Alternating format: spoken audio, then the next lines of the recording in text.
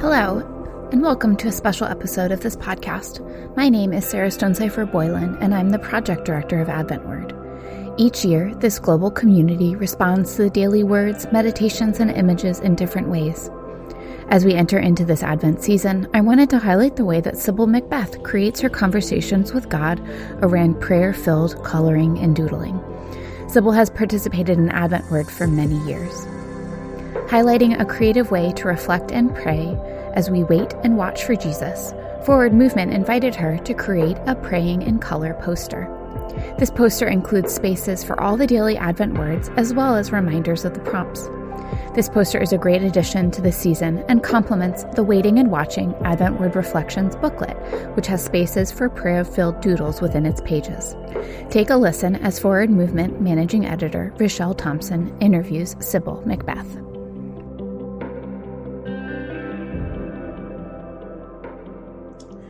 Hi, I'm Rochelle Thompson, Managing Editor of Forward Movement, and I'm here today with Sybil Macbeth, author of Praying in Color and the creator of an Advent calendar for Advent Word as part of a ministry as we are moving into Advent and waiting and watching for Jesus. So wanted to talk with you today, Sybil, about your work and the spiritual practice of doodling as a prayer practice and as just a way to connect with ourselves and connect with God. So I have been excited, as I've shared with you before. I started reading, using your book a decade ago, Praying in Color, and I'm super excited to be able to spend time with you. So tell me a little bit about how you got started with doodling as a prayer practice. Well, I've been a doodler for a long time, and I'm not an artist. I can't even draw a cat or a dog that looks like anything. And art has always been a huge embarrassment to me because my mother and grandmother, who were both Sybils, were really fine artists and, sculpture, oil painter. But about, I don't even know how long, decades ago, a friend of mine gave me permission to doodle, and she really set me free. She told me to go into her kitchen drawer and trace around an object, and that when I finished, to keep going. And she just set me free to be a doodler. So I've doodled, and I love to use colored markers to doodle with. So probably, 15 years ago, a whole bunch of friends and family members had these terrible cancers: brain cancer, blood cancer, breast cancer, melanoma. And I kind of lost my prayer words. I mean, I would say these little one-liners, God, I hope, God let Sue live to see her kids graduate from high school, and, let Peter not feel pain, and all these different things. And I call them arrow prayers. And that's what Teresa of Avila called them. And I'm sure God was fine with those, but they just felt kind of puny. So one day I was doodling on my back porch, which was sort of my way to signal that summer was here and I didn't have to teach anymore. So I was out there doodling, and I like to draw sort of amorphous shapes. So I was drawing a shape, and I wrote the name Sue in it. And I didn't even know that I had written. I mean, I did not do that consciously. So I just continued to doodle around her and add color. And I realized after a while that what I was doing is I was praying for her. Wow. I didn't have words, and that God didn't need me to have words, but I was offering her into God's care. And I was being present to her. So I figured if I could do that for Sue, then I could do that for the other people in my prayer list. And so I did that, and I ended up with this page of doodles with names on it. And I really felt like I had prayed for those people. And then I could post that prayer so that every time I looked at it again, it was like a prompt for me to pray for them. So it was sort of the closest I've ever come to unceasing prayer, because I think because I had done it visually, with shape and color and placement on the paper, that it stuck in my mind. Yeah, that's really lovely. And when you told Sue and these other folks that you were praying for them this way, how did they respond? I'm not sure that I told a lot of people. Matter of fact, for a whole year, I don't think I told anybody but my husband and one friend, because I wasn't sure if it was spiritually legal Right.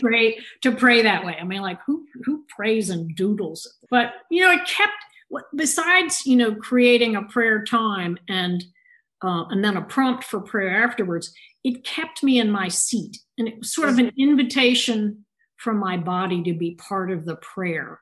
My eyes, my hands, and it was enough that I would get still on the inside, even though my hand and my eyes were moving. Right. Do you think, especially for people maybe, well, I think all of us have a lot of busyness and it's hard to get settled enough, but maybe even especially for folks who have ADHD or have some other things where it's just really hard for them to kind of set aside the voices in their head. Do you think this is a particularly helpful practice? Oh, I do, because I sort of at the beginning thought maybe this should be called praying in color for people with, or praying for people with ADD or ADHD, or because I'm definitely have that sort of antsy, have to be doing kind of something personality. But one of the things I like about it is I don't chase away words, but I don't make myself have words. So in other words, I don't pray a minute-long verbal prayer and then quit, which is what I would usually do, right? Okay, so I prayed for Sue, I prayed for Peter, I prayed for Connor, whoever it was.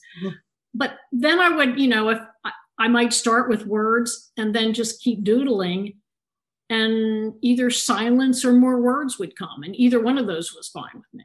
And sometimes I'd write the words down. Yeah. So it's sort of an ebb and flow between words and silence. That's really lovely. I find that when I am in meetings, especially longer ones, my papers by the end of them will have little doodles all around. And I think sometimes people think it was because you were bored. And for me, actually, my most doodled pages are really the meetings that I have been most engaged in. And the doodles have helped me kind of be creative and to think of different ways to listen and to respond. Do you find that as well? Oh, I agree with you. One time I did that. I was listening to a podcast. I think it was Fresh Air with Krista Tippett before it was called On Being, or what? No, that's not. Well, anyway, whatever the show was called. Right. I'm sorry. That's okay. No, go ahead. Anyway, so I decided to doodle the whole time, right? And so I was doodling all around the page, kind of like a little journey. And at the end of the podcast, I went back and I could point a certain place on the page and say, while I was doing this, this is what she was talking about. And while I was doing this, I remember over here, she was talking about this. And so for me, it works. I mean, in that respect, it keeps my attention and really does include my body in it in a way that I'm not very good at things like centering prayer. Yeah. Or yoga prayer. They're labyrinth. Clearly there is something about engaging our body in that prayer that appeals to people. And this is how for you, this is what is working. Right. Yeah. Now, do you doodle every day? Do you doodle prayer every day? I certainly did when I first started out. And I made a big deal of it, like I'd have a new prayer every day, or I would add to the previous day's prayer. I don't do it every day, but I certainly do, even when it just comes up for me. I mean, if I'm in a restaurant with, the butcher paper, what's a restaurant? I haven't been in one of those in a long time. Right. Back in the day, we used to be able to go. Yeah, exactly. I mean, I could be sitting there and somebody would come to mind and I'd write their name on that paper on the table and I'd sit and doodle around it. Doesn't have to be in color. It's very portable. I've done it on Post-it notes, on napkins, in my journal. Doesn't have to be, I don't have to have it in a certain place or a certain time. It feels kind of portable to me. Yeah. And very organic, very, very responsive to the Holy Spirit. You feel that movement, you feel that call to pray, and you just can. Yeah. Or sometimes I'm so frustrated that I'll sit down and then it'll feel like maybe the Holy Spirit has come into the room. Right. That's lovely. Do you have you said you like to have your colored pencils. I mean, in the ideal space, ideal way to doodle, where are you? Are you on your porch? What are you doing? What materials do you have? I think that varies on my mood. I almost always, when I go on a trip and I have a backpack, I always have a black pen, colored markers, a clipboard, and paper, 8.5 by 11, probably cardstock. Right. And that's kind of I think of that as my prayer closet. Because when I hold that clipboard, and I can just kind of tune everything out that's near me. So that's, and is that the ideal spot? I don't know. I mean, I just do it all over the place, but that's sort of a popular thing. Yeah. Now you have been talking about doodling and praying in color for 15 years. Your book came out in 2007, and then you've had different iterations and different ways for people to pray in color. Have you heard, what kind of stories have you heard from people about this experience for them?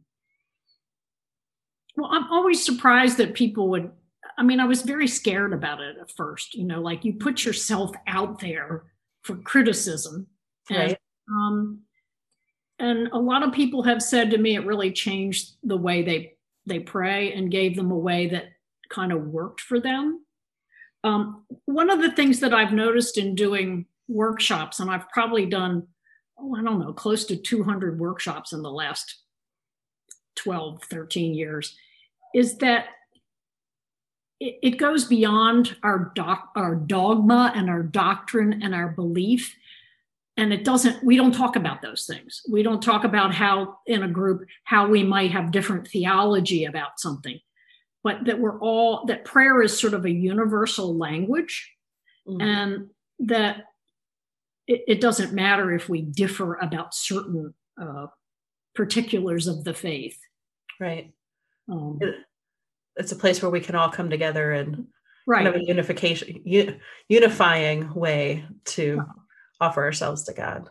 And I think, and particularly in a community, there's something kind of, I've probably done 10 workshops on Zoom, and there's sort of a way in which praying in silence and in community is a really powerful experience. That the quiet together, whether it's in person or on Zoom, it really helps. I don't think it's accountability exactly, but it's sort of a group support for doing that. And we try to do that in church. We have our intercessory prayer list, but you're like, today we're praying for Elaine and Sylvester and Jose. And you're like, wait a minute, we can catch up, Right. Well, there is that where two or three are gathered, and as you're talking about, even being in silent but in community, that feels like that might be a tangible. You can almost feel that Christ's presence there with Israel. Yeah. One woman said one time, the way I sort of structure it is that we all pray for one person. One person tells us somebody they'd like the whole group to pray for. Right. And we'll pray for them for 3 minutes or whatever. And we probably pray for 5 or 6 people. And at the end, this one woman said, I didn't know one person on that list, but while I was praying for them, I was loving them. Oh, that's lovely. That's really neat. When you give the time, I don't have to know them, but I just know what their particular concern is, and I can, offer that to God and them and be a part of that experience with them. Yeah, that's really wonderful. So I wonder, during this pandemic, do you find yourself doodling more and praying more in that way, or less? That's a good question.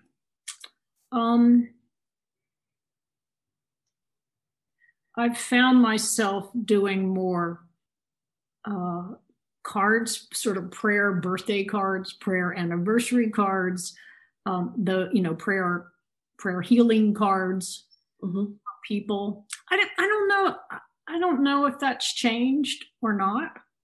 One of the ways that I also like to pray is that I might just start off with the word God or beloved one or creator, and then just start to doodle around that, because sometimes my words just and my despair feel so great that just linger. I call those prayers lingering with God. So I'm not praying, I'm just praying in that way to spend time with God with sort of no agenda. And if stuff comes up, I might write it down.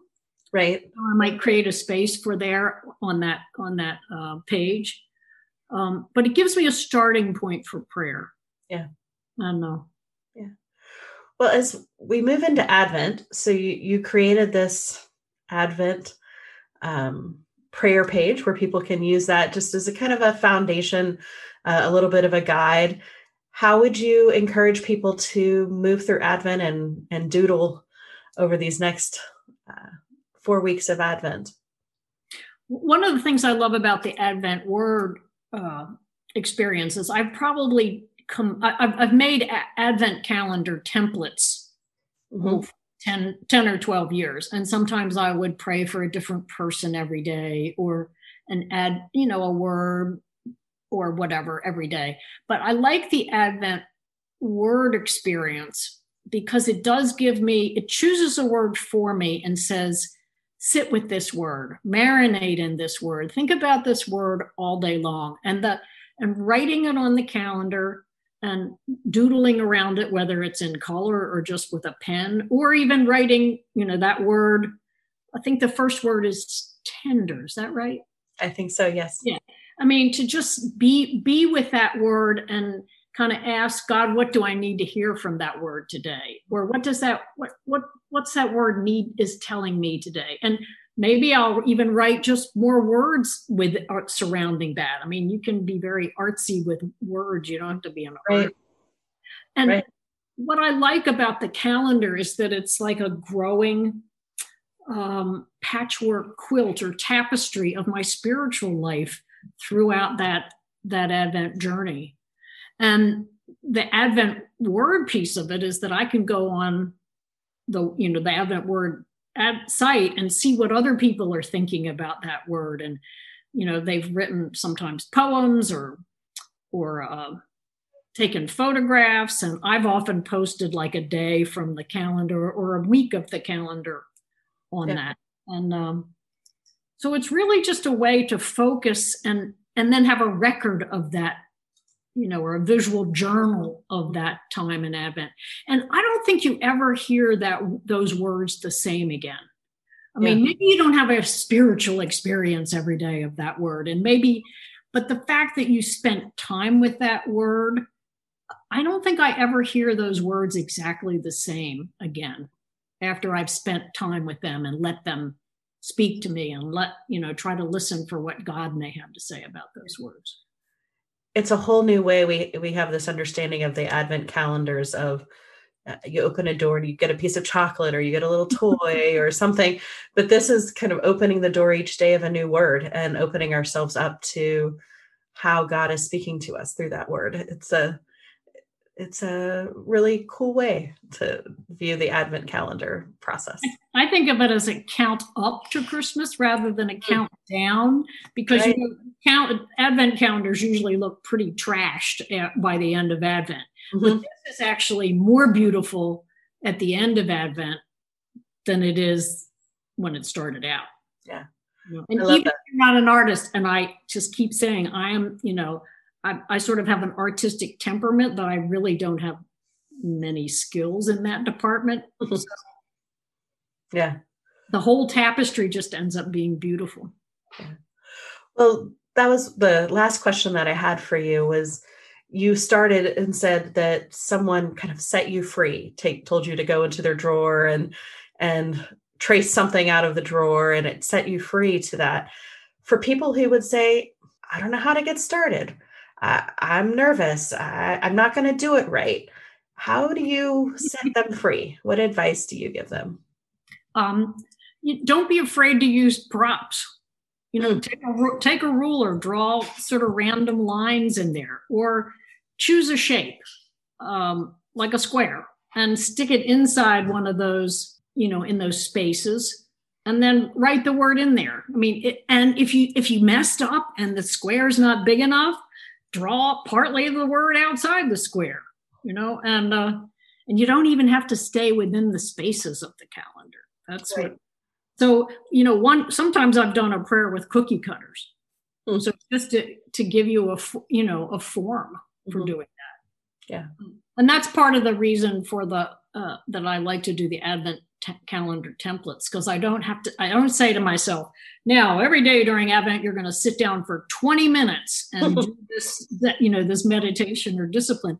It's like, okay, here's this, on the calendar from from Advent Word, they're about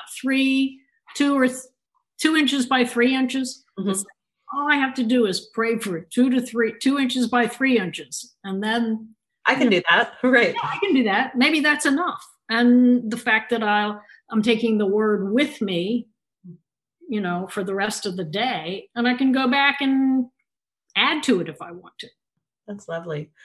Well, thank you, Sybil, so much for your time. And I encourage folks to follow your work and ministry on Praying in Color at your website, prayingincolor.com, and also to share their work on moving through Advent Word at #AdventWord, or visit us at Forward Movement at forwardmovement.org. Thank you so much for your time. Thank you, Rochelle.